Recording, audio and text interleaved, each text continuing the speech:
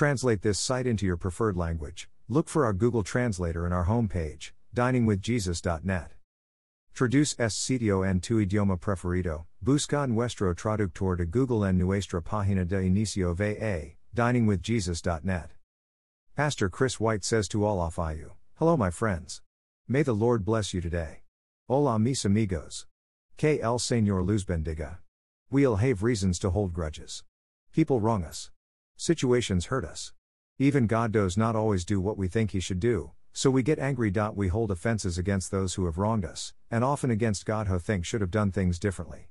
A grudge is nothing more than our refusal to forgive. So, since this tendency is inherent in all of us and seemingly unavoidable, what does the Bible say about it? God has such a strong concern about grudges that He included a specific command about them when He gave the law to the Israelites. Leviticus 19:18 says, "Do not seek revenge or bear a grudge against anyone among your people, but love your neighbor as yourself. I am the Lord." It is interesting that God concluded this particular command with the words, "I am the Lord." In doing so, God reminded us that He is the Lord, not us. To hold a grudge is to set ourselves up as judge and jury, to determine that one person's wrong should not be forgiven. No human being has the right or authority to hat.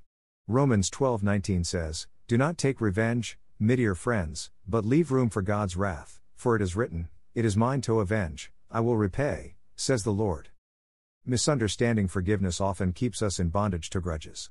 We think that to forgive is to excuse sin or pretend the offense did not matter. Neither is true.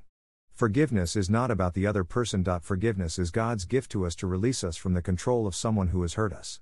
When we retain a grudge, we give someone we don't like power over our emotions. Without forgiveness, just the thought of an offender can send acid to our stomachs and heat to our faces.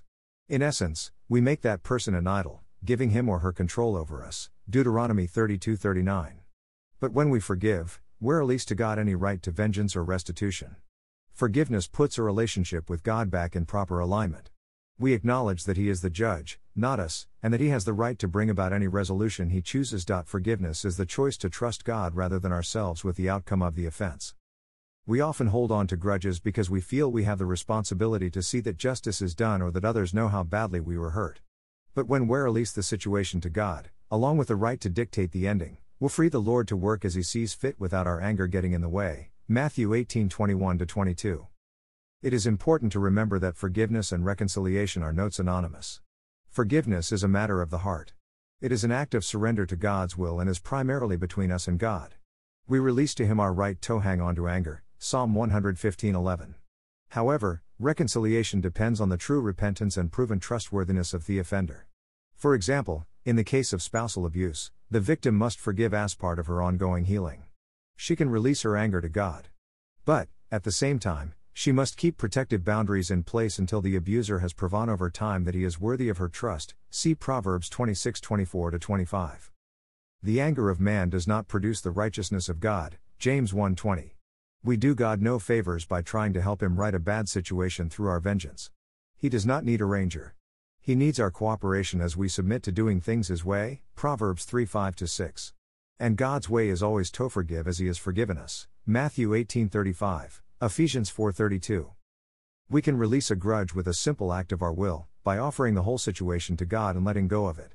Forgiveness brings healing to our souls and allows God to build His strength and character into our lives as we allow Him to reign as our only God. Romans 8:29. Thank you to Got Questions Ministries.